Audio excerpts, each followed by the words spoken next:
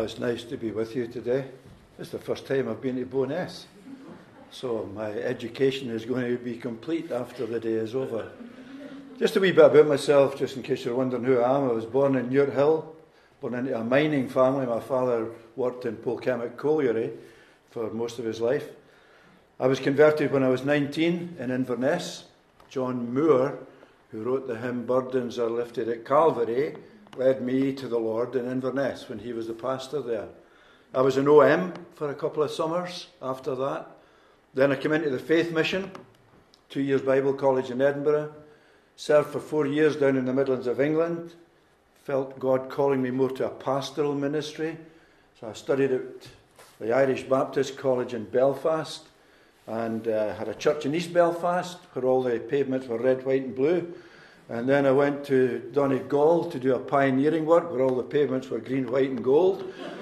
And then I came to Musselburgh for 10 years. Then I went back to Ballymena for 10 years. Then I come back to Musselburgh for 10 years. And I'm all over the place now. So there we are. It's nice to be with you. We're going to read from Joshua chapter 23. I'm reading from the ESV. It'll be up on the wall here, so you can follow it through. Joshua chapter 23, and we're reading the whole chapter really. This is God's word. A long time afterward, when the Lord had given rest to Israel from all their surrounding enemies, and Joshua was old and well advanced in years, just like me, Joshua summoned all Israel, its elders and heads, its judges and officers.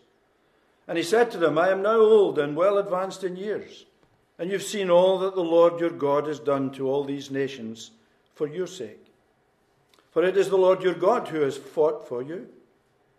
Behold, I have allotted to you as an inheritance for your tribes those nations that remain, along with all the nations that I've already cut off from the Jordan to the great sea in the west. It's the Mediterranean. The Lord your God will push them back before you and drive them out of your sight, and you shall possess their land, just as the Lord your God promised you. Therefore be very strong to keep and to do all that is written in the book of the law of Moses, turning aside from it neither to the right hand nor to the left, that you may not mix with these nations remaining among you, or make mention of the names of their gods, or swear by them, or serve them, or bow down to them. But you shall cling to the Lord your God, just as you've done to this day. For the Lord has driven out before you great and strong nations. And as for you, no man has been able to stand before you to this day. One man of you puts to flight 1,000, since it's the Lord your God who fights for you, just as he promised you. Be very careful, therefore, to love the Lord your God. For if you turn back, cling to the remnant of these nations remaining among you, make marriages with them so that you associate with them and they with you, know for certain that the Lord your God will no longer drive out these nations before you, but they shall be a snare and a trap for you, a whip on your sides and thorns in your eyes, until you perish from off this good ground that the Lord your God has given you. And now, I am about to go the way of all the earth. And you know in your hearts and souls, all of you, that not one word has failed of all the good things that the Lord your God promised concerning you. All have come to pass for you. Not one of them has failed.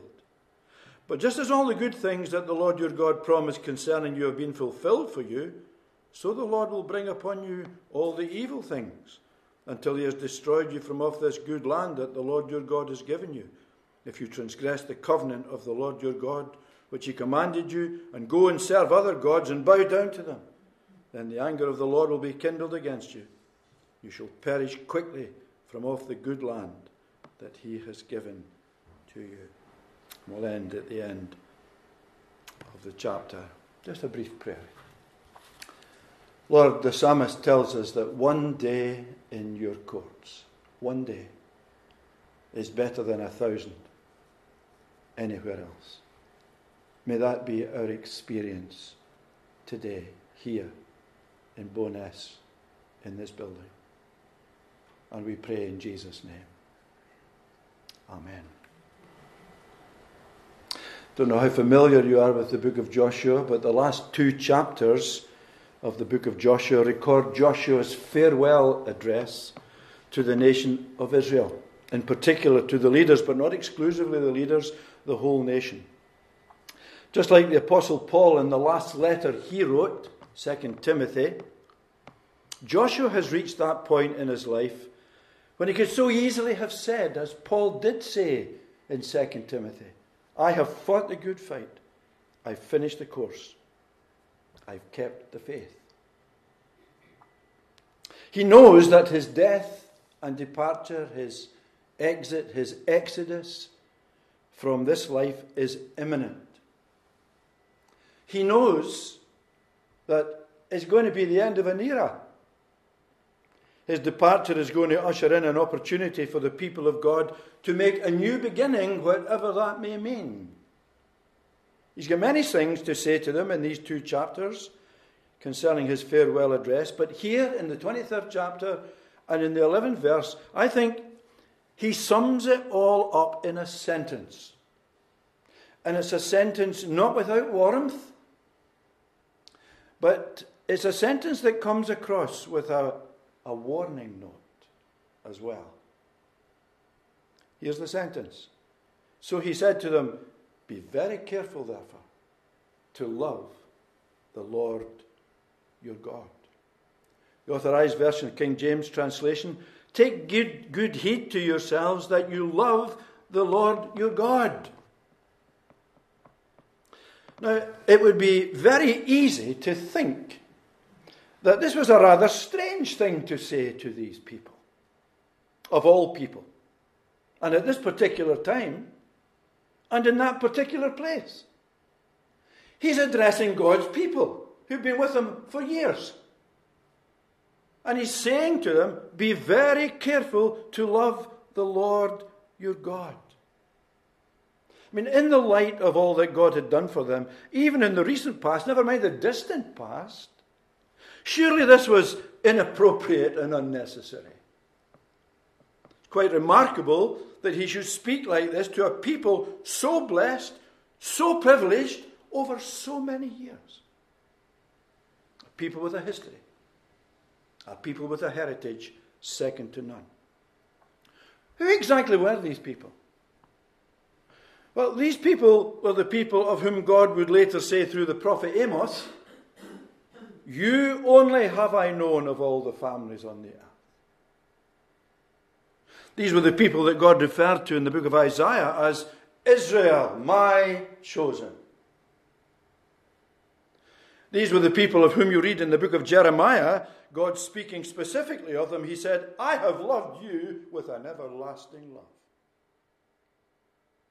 And you would think, surely in the light of their election and their redemption, and now their substantial possession of the promised land in the ongoing plan and purpose of God, you'd think it was superfluous for Joshua to say to them, of all people and to the leaders in particular, be very careful to love the Lord your God. I mean, they're riding on the crest of the wave.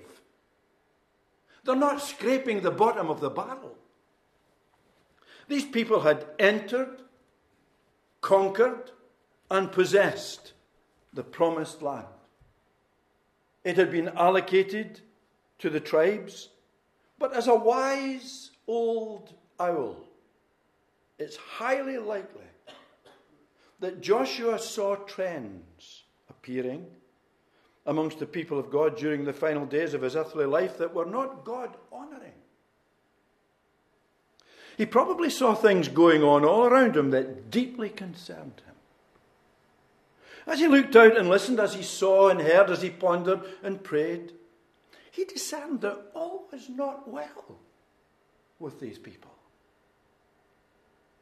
Metaphorically speaking, he heard alarm bells ringing.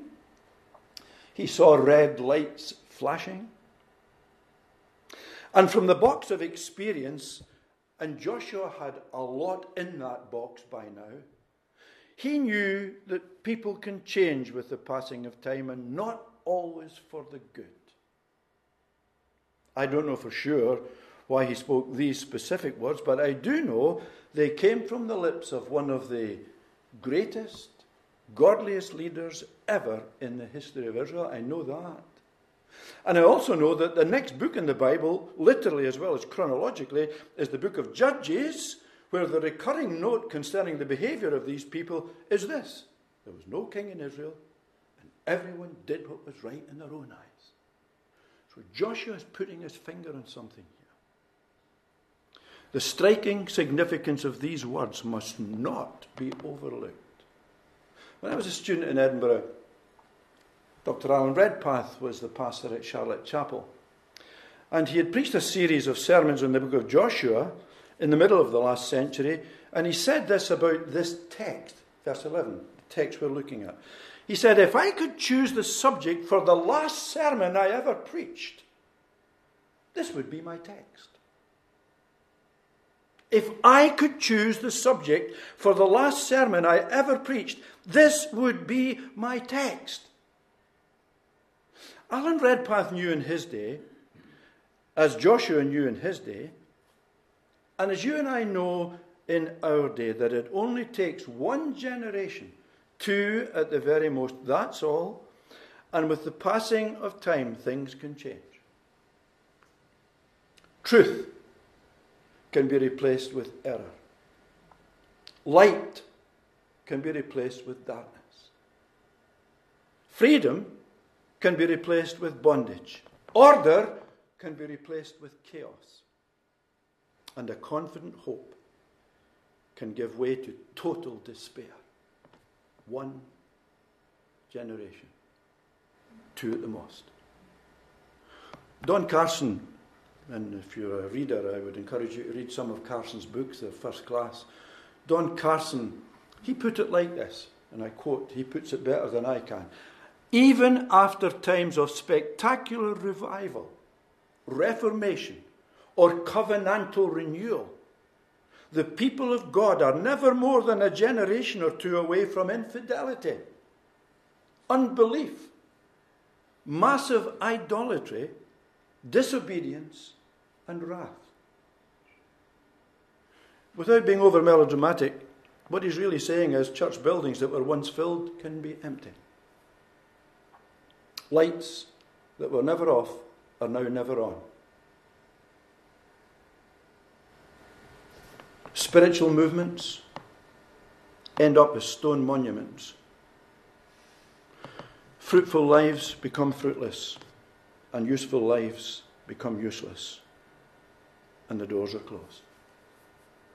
One generation, two at most. That's why he said to them, be very careful to love the Lord your God.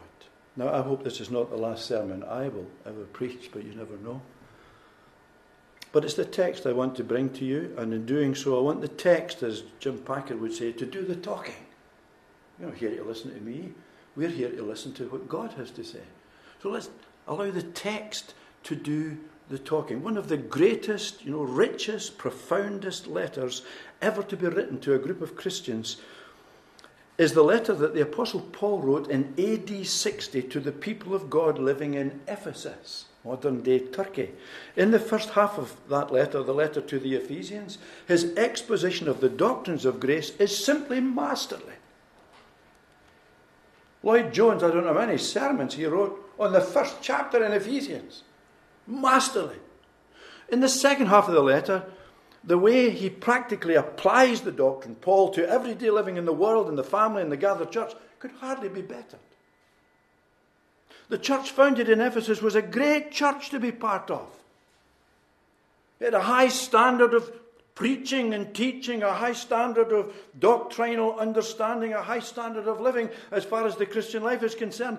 But it's not just interesting, it's frightening that in the first of the 7 letters written to the churches in Asia Minor, in the book of the Revelation, written before the end of the 1st century, if you please, it was the church in Ephesus that had lost its first love for the Lord. It was only one generation later from when the church had been formed. I find that scary. The people in Ephesus still hated evil, of course they did, and they hated ease, and they actually hated error. but they didn't love the Lord as they once did. So the greatest danger facing the people of God in every age and at every age as we live out our brief lives in this wilderness of a world is for you and I to lose our first love. For the Lord who first loved us. So very possible to fall away, turn away, walk away from a goodly heritage, throw away the gathered treasure of a lifetime of spiritual experience, even in the closing stages, even in the final stretch of this earthly life. That's why Joshua said what he said to them. Be very careful to love the Lord your God. Do you know what he's doing here? It's reminding us, isn't it, that Christianity is an awful lot more than knowing certain things. It is knowing certain things, of course it is. God addresses our minds. That's why we've got a book full of words. It's knowing, but it's more than knowing certain things. It's more than believing certain things. Of course it's believing certain things, but it's more than that. And it's more than doing certain things. Yes, it is doing certain things, but it's more than that. What is this Christian life? It's essentially about experiencing at a personal level the love of God in the gospel, and then for the rest of our days returning and reciprocating that love and expressing that love wherever we go. As John puts it in 1 John 4:19, we love, he says. Some translations, we love him because he first loved us. The God who chose to love us wants us to choose to love him and not just like him. I don't know whether you've read any of the books of Leonard Ravenhill. He wrote the book Why Revival Tarries. It's a blistering book to read. Ravenhill was an evangelist down in the Midlands, but he used to cross the Atlantic a lot, and he would visit some friends. Keith Green, the singer, he would visit Keith Green. He would visit A.W. Tozer, the man who wrote many books and who was a pastor in different churches. One day he said to Tozer, in the course of a conversation, A.W. Tozer, A.W., I have met many people in your country who like God and like the idea of God, but I have met very few who love God. See, what God requires of us this morning is encapsulated in the Jewish Shema, isn't it, in the book of Deuteronomy? The Lord our God is one. You shall love the Lord your God with all your heart, all your soul, all your mind, and all your strength. That should at least be our aspiration, if not our achievement in this life. And I say that's what God requires of us because in the New Testament, didn't Jesus underline that very statement when he was asked a question, what is it all about, these commandments and so on? Did he not summarize it by simply saying, you shall love the Lord your God with all your heart and with all your soul and with all your mind and with all your strength? Christianity is not about keeping rules, going through rituals, jumping through hoops and making appearances at meetings. Nothing wrong with being at every meeting that's possible to be at, but it's about having a personal, intimate love relationship with him. That is biblical Christianity. And I don't know if you're not a Christian here this morning, you need to know that. That's what Christianity is all about. And if you are a Christian, you need to be reminded of that. And I have to say, and I'm saying it to myself, believe me, I'm saying it to myself. If we don't love him, I doubt very much if we know him. Against the background of God loving us in Christ, this text is telling us to be very careful to love him. I can hear George Verwer from Operation Mobilization saying it to us as young people going out into Europe taking the gospel. Everything minus love equals nothing. You can give your body to be burned. You can give all your money away. You can have the greatest intellect. You can be the greatest preacher. But if you don't have love, you're nothing. You're just a noise. Now, what I want to do is bring out 3 points from that text. There's no use writing a letter if you don't put an address in the envelope. These words were for the people of God in Joshua's day. But the God who speaks in his word continues to speak through that which he has spoken. And these are God's words for you and I today. What this text is doing is it's presenting us, first of all, with the challenge to be different. To be different. There aren't too many people around who can be described as lovers of God. You can go into any denomination you like. There aren't too many around. Luke wrote his gospel to someone called Theophilus. You may remember that. Theophilus, the word means loved by God, or somebody who is a lover of God. Theophilus. I mean, are you a Theophilus? Am I a Theophilus? Do we really know in the heart of hearts, right down in the depths, that we are loved by God with an everlasting love? And are we lovers of that same God? Or does that kind of language come across as being over the top, a wee bit embarrassing? Too much? The world wants to squeeze us into its mould. You know that, and I know that. The culture of today wants to squeeze us into the way it thinks. But neither the world nor the culture will ever give up trying to woo us, seduce us, persuade us, tempt us to be lovers of self, lovers of ease, lovers of leisure, lovers of pleasure, lovers of money, lovers of stuff, lovers of anything except be a genuine lover of God. That's what the world and that's what our present culture would like to do. The core of sin is to love what is not God as if it were God. That was the problem at the end of the day with Demas. You remember him? Demas. One of Paul's team. Oh, he was in Christian work, this man. I don't know whether he went to Bible college or not, but he was out doing missionary work, church planting. Demas. Well known by some of the greatest saints who ever lived, but Paul had to say of him, Demas has forsaken me, having loved this present evil world. What tragic words those are. There came a time in his life, and it didn't happen overnight, when he began to see the world as a kind of a playground instead of a battleground. How do we see it? I mean, Israel's track record, the history of the people of God down through the ages, underlines this very issue. How many of us are sold out to God to such a degree that we have a jubilant pining to know him better and to love him more? My favourite text is in the book of Proverbs. The path of the just is like a shining light that shines more and more unto the perfect day. Not less and less. The great temptation when we get to retirement is to take your foot off the pedal.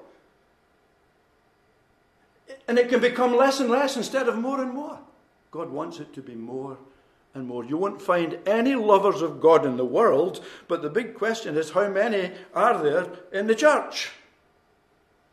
You might have to go a long way to find somebody who really loves God with a burning heart. Go back in your mind's eye for a moment to when Jesus put the question to Peter. Peter, 3 times. Now maybe the preachers are right. It was because Peter had failed the Lord by denying him 3 times that he posed the question to Peter 3 times. Saying to him, do you love me? Do you love me? Do you love me, Peter? Now, I know there are different words in the original language in that passage. I wouldn't want to read too much into that at this point.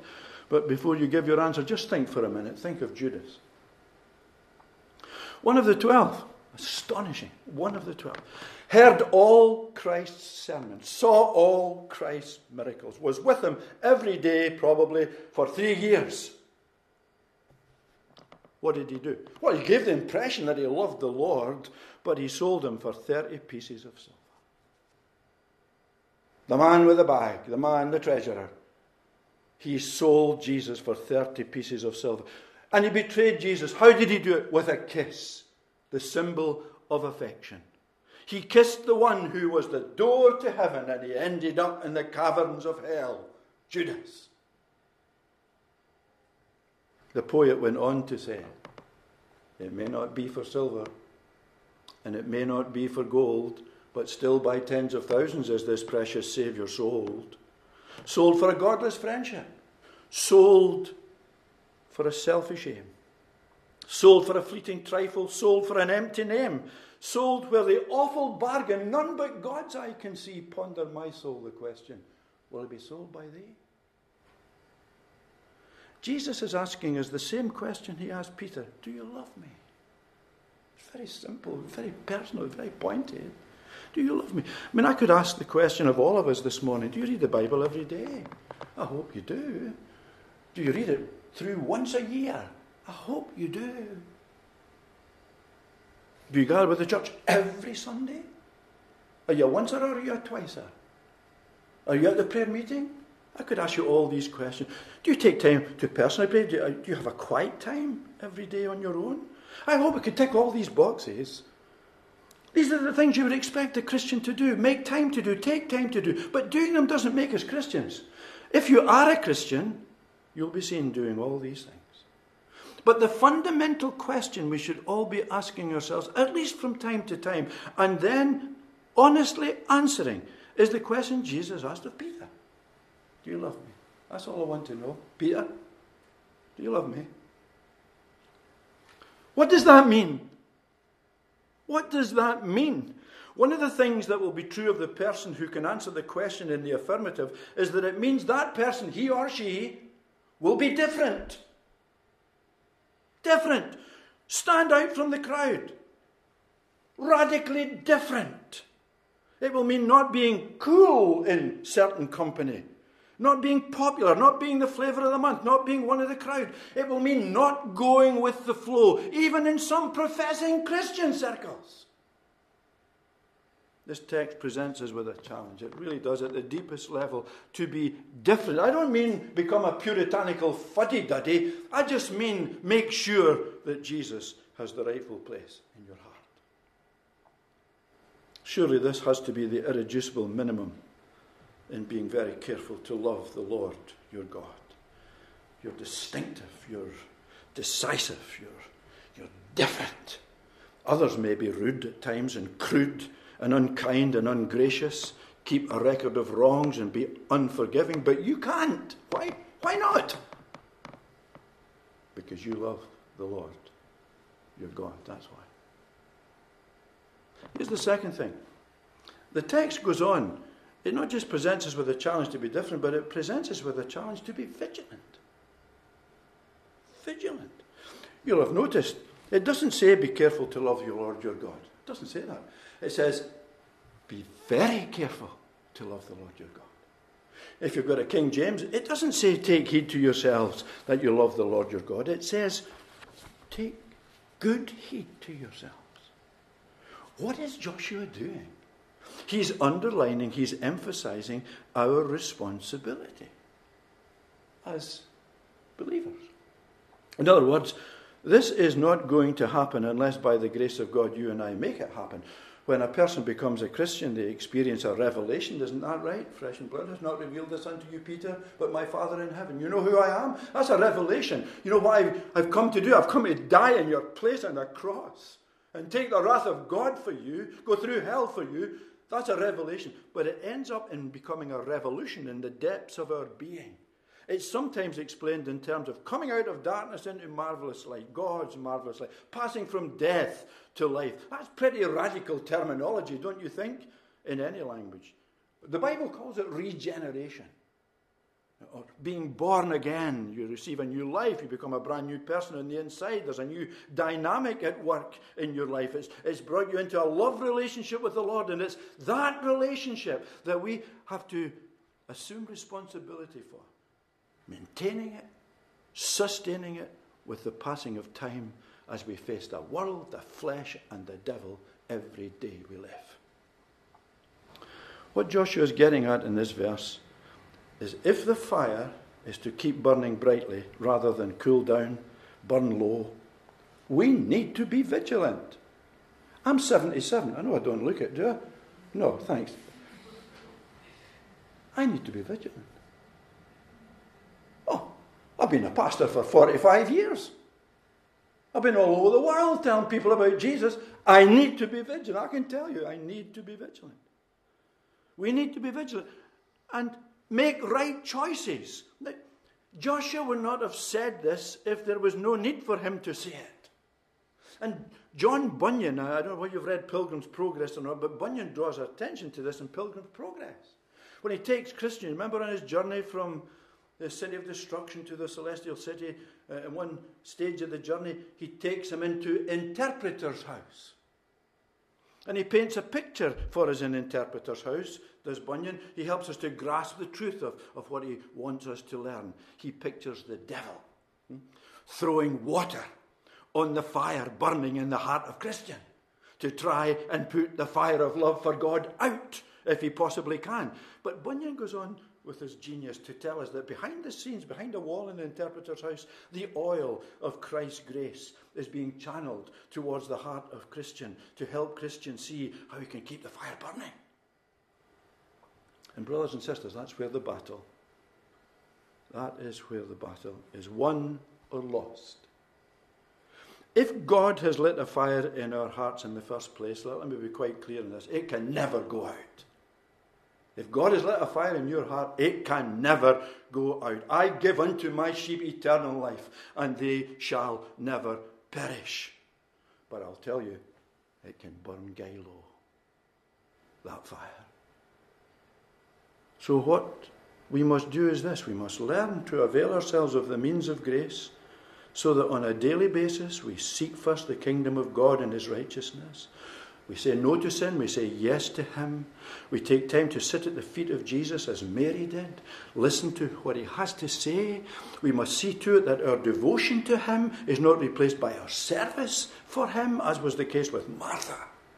And taking the words of Jim Elliot, one of the 5 who gave their lives.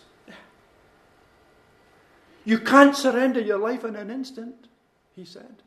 That which is lifelong can only be surrendered in a lifetime. I can remember occasions in meetings where an appeal was made, give your life, everything to Jesus, and I stood up, I went to the front.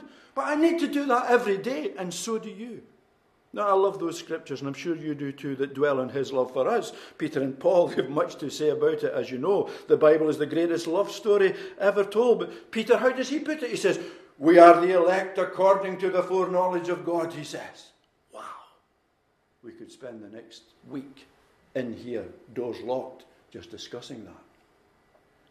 It's a reference to God setting his love upon us, not just before we were born, not just before John Calvin or John Knox was born, not just before Abraham, Isaac and Jacob were born, but before the universe was brought into being. He set his love upon us. That's how Peter puts it. How did Paul put it?